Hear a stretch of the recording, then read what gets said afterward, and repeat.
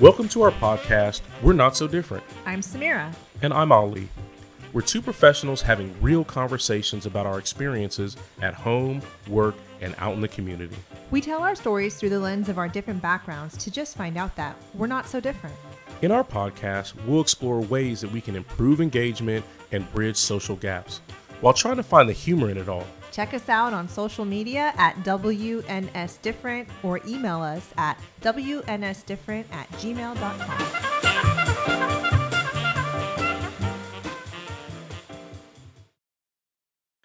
Hello, everyone, and welcome to another episode of We're Not So Different. I'm Ali, here with my co-host Samira, and this month is May Mental Health Month. And as part of celebrating Mental Health Month, we have brought on a special guest. Today, our special guest is Carmel Ellison. She's a licensed psychotherapist and specializes in working with women of color who are high achieving. For this particular interview, we really want to highlight the importance of mental health, not just for the month of May, but for the entire year. And part of why we brought Ms. Carmel on is because we wanted to understand how mental health is impacting those high-performing, high-achieving, high-powerful women that are in corporate America, academia, and other places, and how we really need to take a better focus on our mental health and how that impacts our lives, our relationships, our families, and others. With that, I will hand it to you, Carmel, to introduce yourself to our listeners. Well, yes. Thank you so much, Ali and Samira, for having me on your podcast. I feel really honored to be a part of this. I feel really passionate about this subject. So I'm glad that I get to be here, that I get to join your voices, and that I get to speak to everyone who's listening. So as Ali described, I am a licensed psychotherapist. I'm Carmel Ellison. I have an office in downtown Berkeley. Yet during this pandemic, I am working primarily online with clients. So we're doing online video sessions as well as phone sessions. And I am specifically passionate about communicating the impact of mental health, especially complex relational trauma, in women of color who are high achieving. Because oftentimes, in order to outrun the impact of complex relational trauma in their nervous system, they seek to be excessively productive. And oftentimes through that productivity, they eventually hit a wall where lots of suppressed emotions, lots of relational issues, whether it be with friends, whether it be with colleagues, whether it be with family, show up. And so I'm really glad that I get to be here. I'm really passionate about this because oftentimes I think, especially for women of color, they don't usually feel like there's a place for them to process all of these experiences without having to be a caretaker. And so I'm glad that we get to put a voice to this. And I'm really interested in sharing with women of color and also other individuals as well who also experience, excessive productivity and past experiences of relational trauma. I'm really interested to share a little bit about what might be going on in their nervous system and the path of just going towards healing. That's wonderful. It's interesting to me that you're relating high productivity to past emotional trauma. Can you tell us a little bit more about that, and also what drew you to advocating for women of color specifically in this area? Yeah, absolutely. I think that, in my years of working in different settings, this has been a constant presentation that has shown up. And I think in my own background as well, growing up, especially being a woman of color, and not just a woman of color, but of Afro-Caribbean descent, I have definitely experienced I guess you can say, constant encouragement to be productive, but not constant encouragement to kind of take a pause and attune to my emotions, attune to my body, and also attune to my soul, what might be happening. I think there's this idea that productivity solves all. But what people notice is that, even when they start checking off the boxes of things that they've wanted to achieve and what the good life looks like, they eventually get there and they recognize that something's missing. I'm not feeling fulfilled. I'm not doing better in relationships, etc. So I'm really glad that we get to take a look at this a little bit more. how did you get involved in psychotherapy, and what was the road or the journey that you took that brought you here? And then I want you to jump into kind of like because the relational trauma seems to be like the big umbrella, and I wanted you to describe what that means to our listeners exactly. Yeah, absolutely. So when I look back, it is inevitable. I feel like I would become a therapist because I find that, I've always been an inner and outer explorer.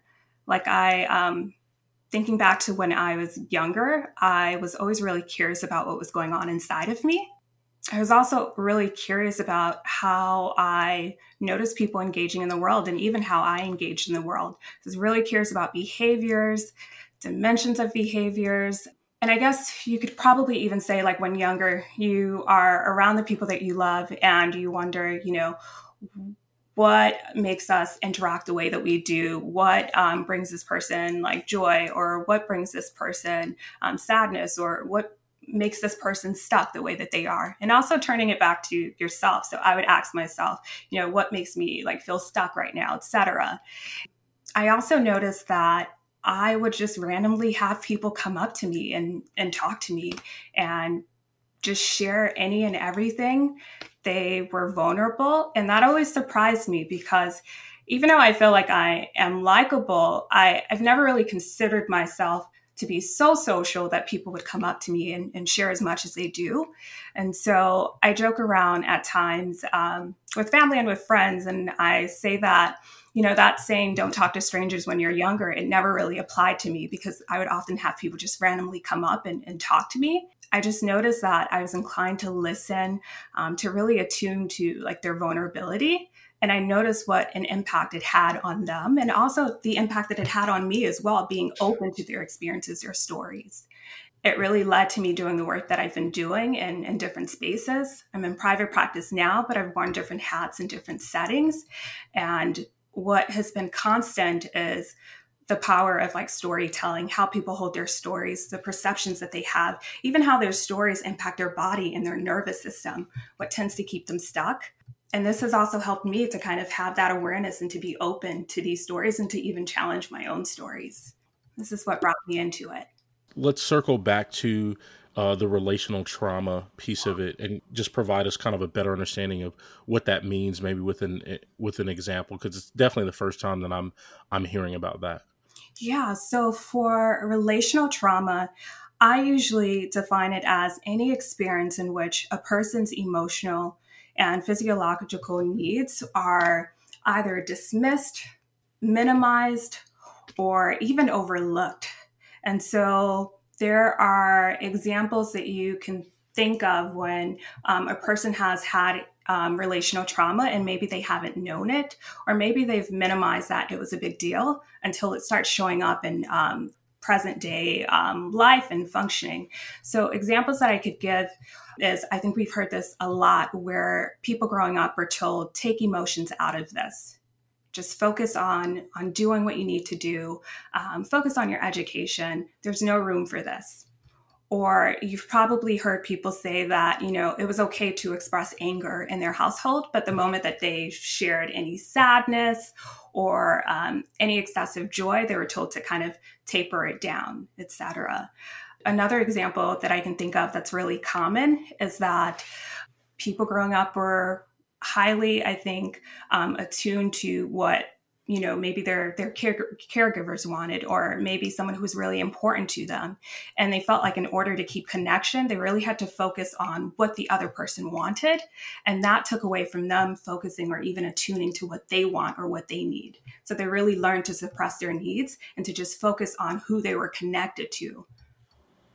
When you're talking to folks about relational trauma, and it sounds like something that I've definitely heard, in and around my own folks, at home or outside, where you're kind of told to put yourself and how you feel in the back burner. The segue for that, how does one segue that into the productivity conversation, where it's seen as though what you produce is in whole what your value is, as opposed to who you are as a person? How does one go from hearing those things maybe when they're younger, or maybe in their early college life or early career, and then to being someone who's powerful in their own industry or high up in their own industry, and then still hanging on to those sorts of things? I think it definitely has an impact on your body. I like to say that even before we hear an experience or a story or we have an encounter, our bodies are like encoding whatever it is that's happening. It knows whether we feel safe, whether we feel unsafe, whether we feel rejected. It's how people can, even before they hear words from another person, they get a glimpse of a facial expression. They get a sense of a tone, and that automatically does something to their bodies. And so our bodies have a way of encoding whatever it is our experience is, even before it fully plays out. And so a lot of times, even for people who are high achieving and who are able to reason their way through many different life experiences, they find it difficult to reason out of productivity because it's an experience of their body and their nervous system. And it also means tapping into their emotions. And if they've often been told to tuck away their emotions, well, they're used to doing that. So it's really hard to access their emotions. Accessing their emotions don't feel safe. They try and hold on to the reasoning, because when they were reasoning, that's when they saw that they received praise, or that things seemed okay, or that they weren't in trouble, etc. Even when they continue to achieve, they find themselves in a position where, in order to feel like they have a safety net, in order for them to feel like things are predictable, then they do the one thing that they know will bring them predictable outcomes. I know that if I do this, then I know that I'll have this particular outcome. And so they hold on to that. So one of the terms that I saw in some of the literature that you provided was one about misattunement. Mm-hmm. And with that, what I wanted to tie in is, since you work with women of color, there is a saying that we've always had, specifically in the African American community, is you have to work twice as hard in order to be successful, or be dubbed as successful, or you have to work twice as hard just to keep the same job as someone else. And there's also that pressure of, when we are in an environment where there are just a sparse few of us, and this goes for other groups of color as well, that you somehow are the representative Yeah. of your entire group, right? And there's that additional pressure of, if I fail, then this will not only impact me, but it will impact anyone that looks like me, because they'll say, hey, I hired Ali and he couldn't do this job, so I probably won't hire another black guy, Yeah. right? Which, it's what happens in some cases. Do the clients that you work with, do they bring these sorts of things up, and what other source of pressures or mental angst do they bring up in these conversations with you, Yeah. specifically related to misattunement, to pressures, to things that are not just productivity based, but also that tie in who they are as people, right? The color of their skin. Yeah.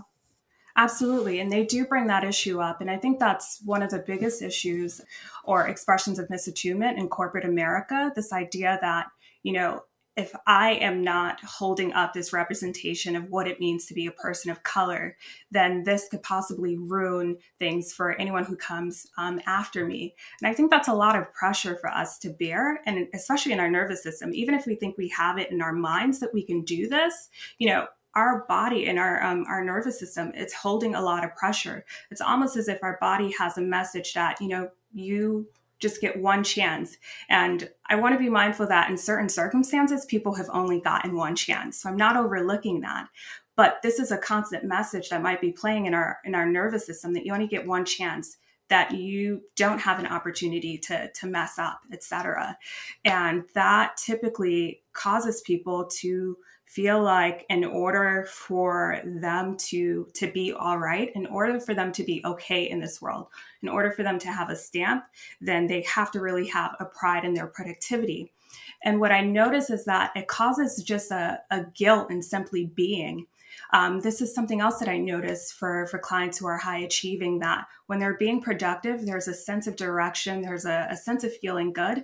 But when they're simply just being, if they're at home and they're off from work, or if they're just, like being in this pandemic and coping, if they are feeling exhausted, there's almost like there's a sense of guilt for being exhausted, for taking it easy, for not doing what they typically classify as a lot or enough to get validation.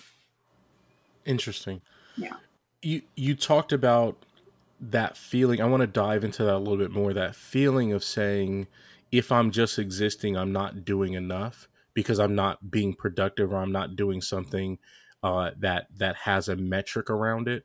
What are some of the other symptoms that either people admit to having, or the symptoms that you see that they have that you've had to point out to them to say, hey, this is a symptom of misattunement. This is a symptom of overproductivity or being focused on productivity instead of mental wellness? Yeah. Well, the first one is, and I think you guys could notice this, that there's a sense of anxiety, that if there's difficulty with just being and often having to do something, often outrunning something in their nervous system, then they're experiencing anxiety. And it can really vary from just anxiety disorder to what can also be generalized anxiety disorder, where they're anxious about everything and anything because they feel like, they're constantly being looked at, that they're constantly in the purview of being criticized, or there's a risk of abandonment if they're not doing something correctly, or picking up on cues of colleagues, supervisors, friends, loved ones, such as family members. So there's an experience of anxiety. And I would also say that there is features of depression that show up when there is a long history of misattunement, and also a history of trying to deal with that misattunement through productivity. And that typically comes up when, they aren't doing anything and they start to experience that guilt. And from that guilt, they might notice that an inner critic shows up. And that's a part of self that really wants to make sure that, that they're doing all that they can, that they're not falling behind. And yet that inner critic could be really harsh. And it can tell them, you're not good enough. Someone else is likely building this or doing this right now. Or you were this person, you wouldn't have missed that question. You wouldn't have forgotten, etc. And this can even play out in personal relationships too, where that inner critic shows up when a person feels like they don't know their role in their relationship, or when they find that they're with an individual who is likely independent or has a good sense of self and what they need and what they want. And if this person doesn't feel like they're aware of what they can be doing or what they're allowed to do, they might start to go into their heads and disconnect from their bodies. It's clear that this is a big issue for, definitely a big issue for people of color just in general, because I've talked to folks in other areas. Samir and I have had a multitude of conversations between ourselves just about, Persians and folks in the Middle East and Black folks here, and just kind of this idea that mental health and having to go see a shrink or a psychologist or a psychiatrist or a psychotherapist or a therapist of any sort, I mean, even a physical therapist for that matter, we struggle with that. And there are some misconceptions too that kind of guide that. And I think outside of maybe distrusting a certain arena or a certain area of the healthcare industry, there still is the idea that you don't have a reason to be depressed as long as you have 3 meals a day and a roof over your head. There's nothing for you to be anxious about because you have a job to go to and you have a spouse or children. Only crazy people go to see therapists. What do you find are some of the common misconceptions that you hear related to psychotherapy specifically, and what are some of your combative thoughts around how to get people comfortable with the idea that, hey, this is just as important as eating right or exercising or what have you? Yeah, absolutely.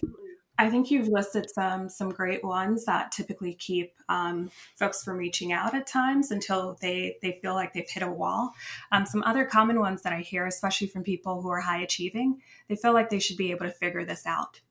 They have great minds, and when they're focused, they're able to accomplish a lot. And so, similar to the experience of doing a lot with their hands, doing a lot with their minds, they feel like when it comes to their mental health, they should be able to figure it out. What I usually like to point out to them is, in leadership, they're not the only ones figuring things out. They have a team, they consult with people, et cetera, so that they can have more of a wider view of what's actually happening and how to connect things to build, to have execution of whatever it is that they are trying to market, etc. I find that when I kind of talk along the lines of whatever their field is, it makes more sense to them. They're able to connect to it, and it doesn't feel like they are not good enough or that they have failed.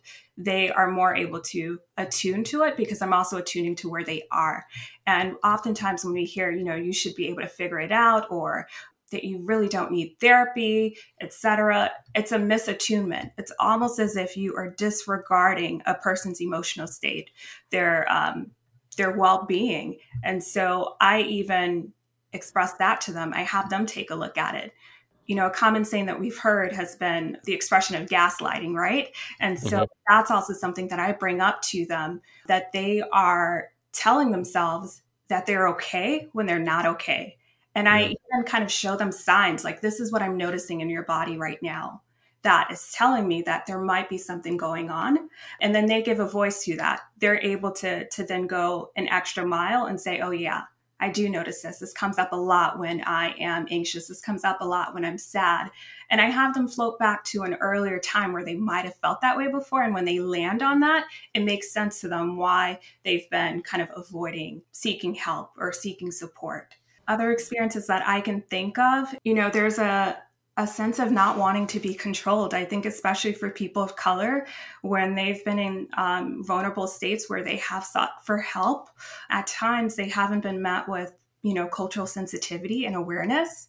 Even when they are showing up to see a therapist of color, there's a little bit of an ease, but there's still that sense of their nervous system being in fight or flight to make sure that they're not taken advantage of, that they are still in control of their healing experience. And I use that too, that people who like to be in control, even though there's a lot that can't be controlled, I let them know that, they are aware of the integrity of their healing process. And I join them there, that it's not me that's forming this healing process for them, that I'm joining them and I'm helping them take a look at what they've likely have not been able to see or attune to. One of the things that you mentioned too that I wanted to kind of dive in a little bit on is because it was something that I heard for the first time, so it'd be interesting to hear you explain it and talk about how you cope with it. Is you talked about a term called somatic sensing. So can you explain that and talk to our listeners about what that means and some examples of that? Yeah. So somatic sensing, it's also called somatic experiencing as well. Our bodies, they hold a lot of our experiences. They hold a lot that then informs how we carry ourselves in different spaces, and even our nervous system. When I've mentioned fight or flight, there are different states in our nervous system that also impact our bodies. And so it's like the collective truth that not only are we doing the mental work, but we are getting connected to our bodies, because our bodies are essential to our healing. There's no way that we can bypass doing work in our bodies. And I think that's why sometimes when we hear people working out, they feel really great. Well, it's a time where they're actually attuning to their body, the responses that are being kind of unleashed when they are working out and they're feeling the endorphins, et cetera. And similar to that, like mental health, it's not just, diving into your thoughts. It's also diving into the emotional experiences that have been trapped in your body. It's diving into even the traumatic experiences that are connected to the emotions that you have. And sometimes we don't think that we have trauma. If we've had relatively a good life, people can wonder, well, that doesn't seem like trauma. But I like to say that trauma isn't just the big experiences that we can think of, like abuses or horrific accidents, etc. Trauma can be everyday not experiences that we encounter when we perhaps have had someone overlook our feelings, or perhaps have been dismissed, or perhaps feel like, we're doing the best that we can, and yet we still feel like we're not moving. knots in our experiences can be traumatic when we feel like we're empty, or we feel like we're sad and we're not given a sense of place or belonging, etc. These are all knots that form in our bodies. And so somatic sensing, it really has individuals just really slow down to get attuned to their bodies, not try and outrun the experiences that they're typically good at avoiding on day to day when they're able to be outside, when they're able to go from one place to the next. This really has them slow down, really connect to their breath, really connect to their heart, their stomach, their hands, their arms, etc. And really take a look at what parts of their body they feel connected to, and also what parts of their body they feel disconnected from. Sometimes it can be as simple as me having someone just tap on the right side of their body, just continue to tap, and they notice that they feel more present to the right side of their body than they have felt to both parts of their body prior to doing the tapping. We have different ways in which we can really disengage from our bodies without knowing it. And sometimes people who even feel like they're typically present when we're doing different somatic exercises, they notice how usually they're just kind of coasting. They come to a certain point where they engage with their bodies, but they stop. It's almost as if they have a line that they don't want to go over. And so I get really curious about that line.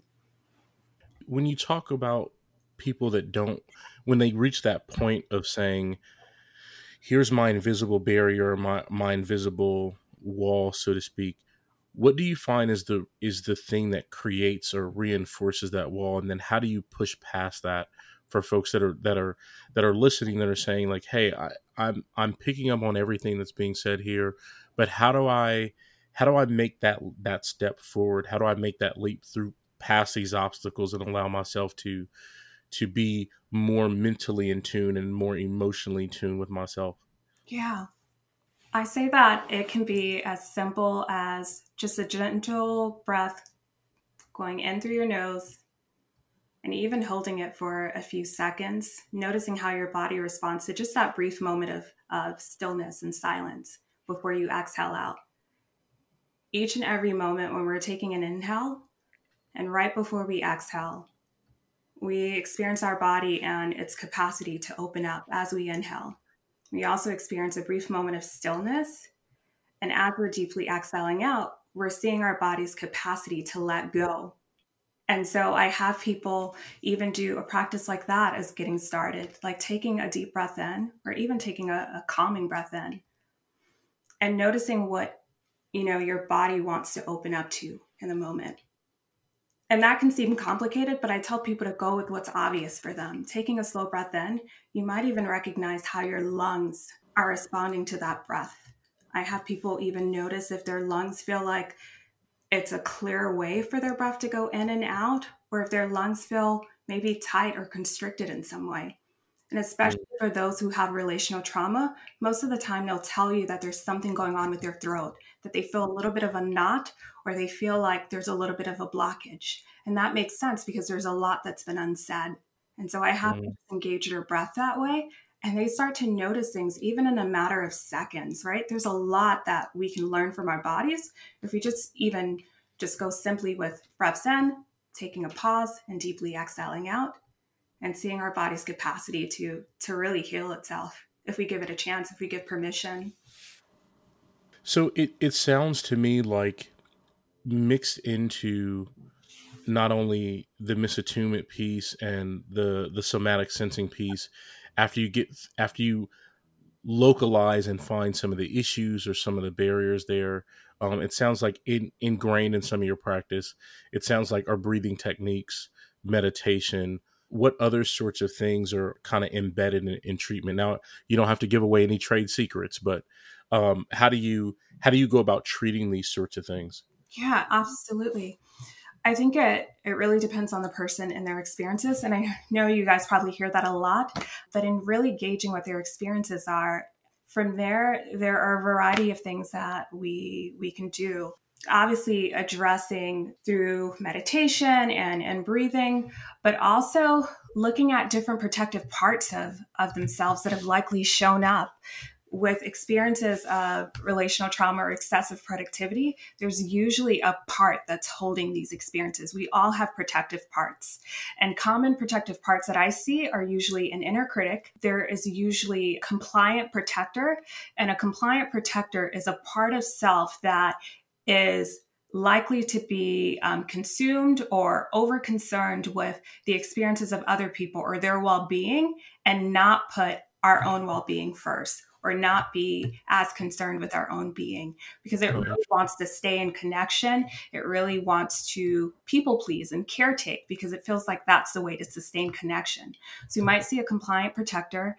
Other protective parts that come up can be a somatic protector. And that's the part of self that can experience headaches. It can experience chest aches. It can experience different bodily experiences that really show us that something's going on. So if people are typically trying to ignore things, you might have had an experience where you felt like something was going on with your shoulders. And you could probably trace back and know that, all right, this is not just my shoulder. This is kind of a buildup of things. And so we take a look at these protective parts, or even an anxious protective part as well, that really likes to anticipate things. Its goal is to be in the know, to not feel like there are any negative surprises. And I noticed that there are a lot of people who are kind of coping with that protective part right now, that anxious protector, because this pandemic surprised us all. And this anxious protector is now trying to anticipate what else could possibly go wrong, et cetera. Mm-hmm. Yeah. I think that's a big one. There's a lot of things that have come to light in the midst of the pandemic. Myself and Samira talk about this on a regular basis between ourselves, between a lot of our friends, or, what are the impacts? What are some of the things that we're seeing out in the world as people start to deal with this, not just a change of scenery by working from home, but having to teach their children at home.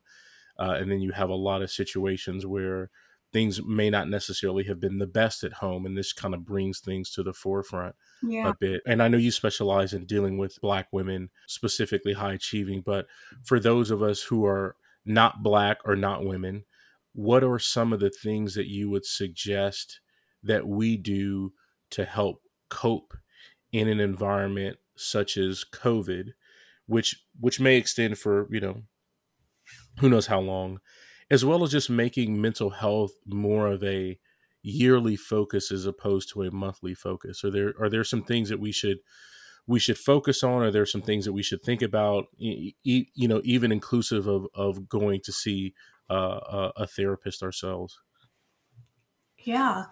I usually give people exploratory questions that they can ask themselves, and just kind of sit and be with that and notice what comes up from that experience.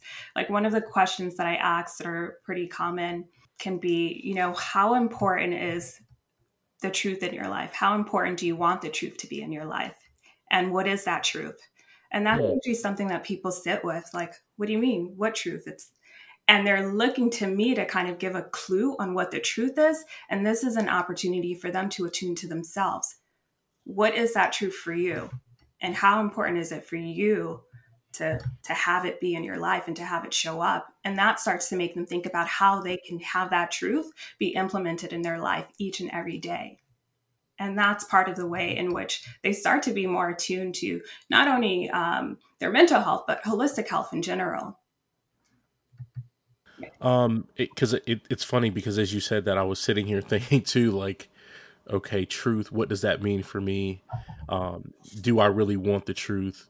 And I think that's a great, I don't want to have a therapy session now, but it has my brain working on what that means. Am I prepared for that? So one thing that Samir and I have talked a little bit about is when we think about our podcast and what we're trying to do, which is very natural and very organic. We are trying to help break down the barriers that hold our collective peoples back. Mental health is definitely one of those things, along with healthcare, and a few others. What are some of the things that we can do as individuals to encourage not just ourselves, but encourage other people in our communities to really take a look at their own mental health to focus on it, to talk about it, to even have the dialogue to begin with, right? To say that this is okay, and I need someone to talk to outside of my grandmother or my aunt or someone close to me, but I may need to seek professional help to deal with some of the things that I know are present, and also a lot of the things that I know lay dormant or unacknowledged or yet to be uncovered. How do we send that message out to people in our communities? Yeah. Well, I think you both are doing it right now, not just with this episode that I'm a part of, but just the podcast that you both have, the platform that you both have created that is prompting conversations that sometimes can be difficult, but are necessary, and just the kind of awareness and sensitivity that you both are bringing to it. I've listened to some of your podcasts and just the awareness that you have, and also how you take accountability for speaking for yourself, where you're not journalizing it. And I like that because it gives other people opportunities to feel like they have their voice and that they can show up and not be misattuned to because there's only one experience or there's one category. The other thing I would say is just taking a look at possible experiences that you both have had of misattunement and how that can sometimes show up. I think misattunement is something that's often overlooked, but there are moments and times I think we all can catch ourselves doing it. It can be as simple as someone saying, I'm feeling this right now, and you saying, or me saying, or even Samira saying, no, you're not. And that's an experience of misattunement, and they can start to think, okay, maybe I'm not, right? And they start to be misaligned with what their souls, their body, or even their minds are telling them is actually happening. And so when you notice that someone's experiencing sadness, or you notice that they've been disheveled or something's going on in a relationship, like attuning to that, like, hey, I noticed this has been coming up for you a lot, and just see what they say. They might say, oh yeah, it has been coming up a lot. And that way you're attuning, and you get to say, I really think this person could be of help. And when you know how someone processes information, like when you know from your loved ones certain things that set them off and certain things that they're open to, you can really use how they function and how they think to give them what they need. And that might be a recommendation, but you're going about it in a way in which that they can be open to, even if they're not specifically open to mental health at the time. Like, hey, I know that you've been having trouble with this right here, and I really think this could be helpful. And you're not doing it in a demeaning way. You're not doing it in a way in which they feel like there has to be shame that prompts up. You're doing it as casually as you would if you said, hey, do you want some popcorn? And it's just as simple as that. Can I ask a controversial question? Yeah. Okay, so growing up, and Ali, you and I have talked about this, I think in like the first couple episodes, but growing up, I think the older generation does a really good job of attuning our feelings and, dismissing how we feel or what our needs are. Just, you mentioned it in your notes specifically, but, oh, you're not hungry. You don't even know what that means. Like, or you'll say, this is my, not in my house, this is my house and my rules, so I don't really care what you say. So I feel like, back in the day, older generations and even up to our generation, we did experience that a lot. Like, I remember my brother, anytime I got emotional, my brother would be like, why are you crying? You're so dramatic. You're so blah. So it's like, I learned to grow up and not show emotion and to not cry. And that really impacted me. And it took a lot of work to kind of get over that. But then we have today's world and today's, the way that we're raising children today, where I sometimes feel like we're almost overcompensating and acknowledging every feeling that they have. And it's almost to a point where in some situations, it's almost overbearing and a bit of coddling. Yeah. So, and that impacts them growing up as well, because if you, in my opinion, I'm not the professional here, but in my opinion, if you kind of coddle the kids too much, then when they go out into the world and people aren't coddling them and teachers are like, you didn't do your assignment, it's not about feelings, did you do it or not? You didn't, okay, this is your grade then. Or you go to work, and there's a deadline and you're like, well, I was feeling like this. And your boss is like, I don't care how you were feeling. You got a deadline. Right. How do we reconcile those two like extremes? Yeah. And I think you're defining it, Samira, that both are extremes, right? You're either dismissive or you are excessively available, right? And I think that there is a difference. There's a way to attune without falling on either end of the scale. And when I think about attunement, I think about, really engaging someone's experience, asking them what they need, asking them questions that typically I don't think that they are asked. When you find someone that's overcompensating, right, that they're trying to make everything better, there's a lot that they are pouring onto a person that they may not specifically need in that moment. And I think we can get so wrapped up in caretaking, excessively providing and trying to make something safe that we don't even recognize from the person what it is that they're actually looking for in order to feel safe or to feel confident or to feel like they can go out there and do whatever it is that they need to do. So I do think that you're right. There is a point that oftentimes we feel like because of older generations and how they've responded and the effects that we've noticed in ourselves, we try and do completely opposite. But sometimes trying to do completely opposite is us kind of even, I would say, trying to outrun what's in our nervous system, fear that we could possibly turn out to be like them. And I think one of the biggest things that we've learned is if we've often been misattuned to in some shape or form, the biggest starting point is really starting where that person is, right? And asking them what they need right now, asking them some exploratory questions while we're with them, and not just taking it upon ourselves to coddle, as you said, or to make them feel like they're not able to process and even come to a conclusion on their own. And then I have another question as well. Sorry, I was taking notes and listening while you guys were really going into it. Here's something that I think it's a bit selfish, but I'm hoping that the listeners will, also get some value out of it. And especially for those of us who were raised in households that we didn't get to talk about our feelings very much, or even when we're dealing with young kids or teenagers who are going through so many different experiences, especially right now, but they don't know how to articulate their feelings. I know even when you said right now, do I want to know the truth? Instead of, I don't know how to articulate, put words to the experiences that I'm feeling in my body. So what advice would you give to a person or to a parent or to a patient as to how do you get yourself to a point to be able to do that, to take whatever it is you're feeling and put some sort of language to it so that you can work through it and get to that next level or to that next step? Yeah. And I actually hear that a lot, especially when I'm starting off with clients who are so used to being in their heads and not in their bodies. So there are 3 simple steps or questions you can say that I give them. Even if they are not, I think, experienced in sharing what exactly is going on with their bodies, it's totally okay. I usually have them, through different exercises or processes, I usually have them just kind of notice or even express to me one thing that might be sticking out for them.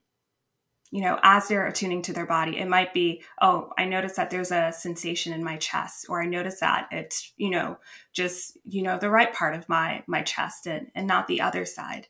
And we do small concrete things that way so that it doesn't feel like there is a pressure to perform or to have an elaborate answer. Because I think that especially those who are high achieving, they're used to having a specific outcomes. So just kind of starting where they are, what's something that you notice about your body? What's something that you notice about that sensation?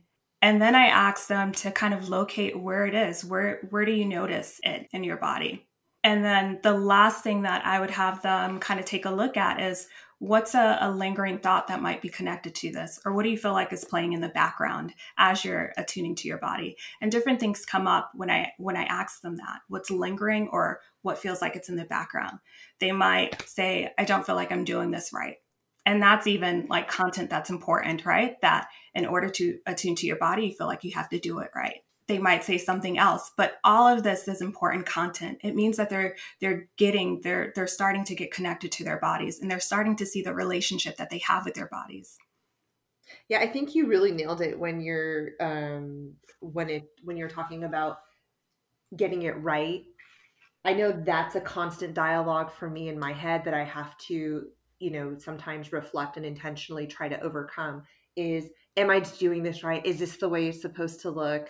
Am I giving the right answer? But in this context, there really isn't a right answer. Right. It's really what is so, and that's it. Yeah. Very cool. Thank you. Those were like burning in me, and I needed to say it. Thank you for answering those questions. Samira, you're gonna have her charge us for this. Oh, no. Let's ease back a little bit. I'm telling you, when we have the truth session, she's going to come out. We're going to with her, and she's going to come, and we're going to do therapy sessions live with her. I'm so enjoying this. Bring me back. Even as we're talking about this, Ali, I think you asked earlier, what are some things that other people can do, like even people who are not of color, who are trying to cope with this pandemic or just trying to get more connected to themselves some way, somehow. I think this is something that might help during this pandemic and overall in general. Something that I usually ask folks to think about is, what feels out of their control in that exact moment. Even in the present, I can think about what feels out of my control. And then the next thing that I typically ask them is, what are your choices? And then the last one is, what can you actively choose? That gives them something tangible to actually work with. Mm-hmm. Rather than getting caught up in the loop cycle, that thought cycle of, what feels out of their control. So it helps them move from a place in their nervous system where they feel helpless to a place where they feel empowered or they feel safe or at ease. Oh, that's a great transition for them. That's awesome. Yeah, I think that's really good. You mentioned about bringing you back, and it's funny because as you were talking, I was thinking about it would be nice to have a conversation about this that delineates the differences that you find between how men process and deal with things and how women process and deal with things. And I really thought about that in the 3 questions you just asked. It's because it's kind of a boiled down, a better way of saying, okay, what's the issue? How do you feel about it? What can you do about it? And for the things that you can't do about it, how do you let it go? Kind of thing. So I know that's something that I've always wondered, or me and my guy friends talk about is the difference between the male and the female brain and how we actually process and go through things. And we all experience anxieties, depressions, pressures, fears, all those sorts of things. But like the processing aspect has always been important to me or interesting to me. Yeah, absolutely. So that was great information, Carmel. We definitely thank you for coming on We're Not So Different. Please tell our listeners where they can reach you if they want to have a conversation with you, if they need consulting, if they need actual therapy. Do you have an Instagram? Just give us the rundown on how we interact and engage with you. Yeah, of course. Well, anyone who is wanting to connect with me, best way to reach out to me is through my website. So it is CarmelEllisonPsychotherapy.com. You can also email me at carmel@counselingmel.com. And then on social media sites, Carmel Ellison Psychotherapy. And you can find me there. Awesome. Thank you so much for joining us. This was a great episode. Looking forward to having you back again. You've sent us off with some great tools that we can put to use throughout these crazy times and throughout the year. So we really are very appreciative of that. To our listeners, thank you for joining us. Apple, Google, Spotify, SoundCloud, please write a review. If you have any questions or feedback or need more information about this episode, please give us email at wnsdifferent@gmail.com. Follow us on Instagram, Twitter, and Facebook at WNSDifferent. Thanks again, and we'll see you on the next one.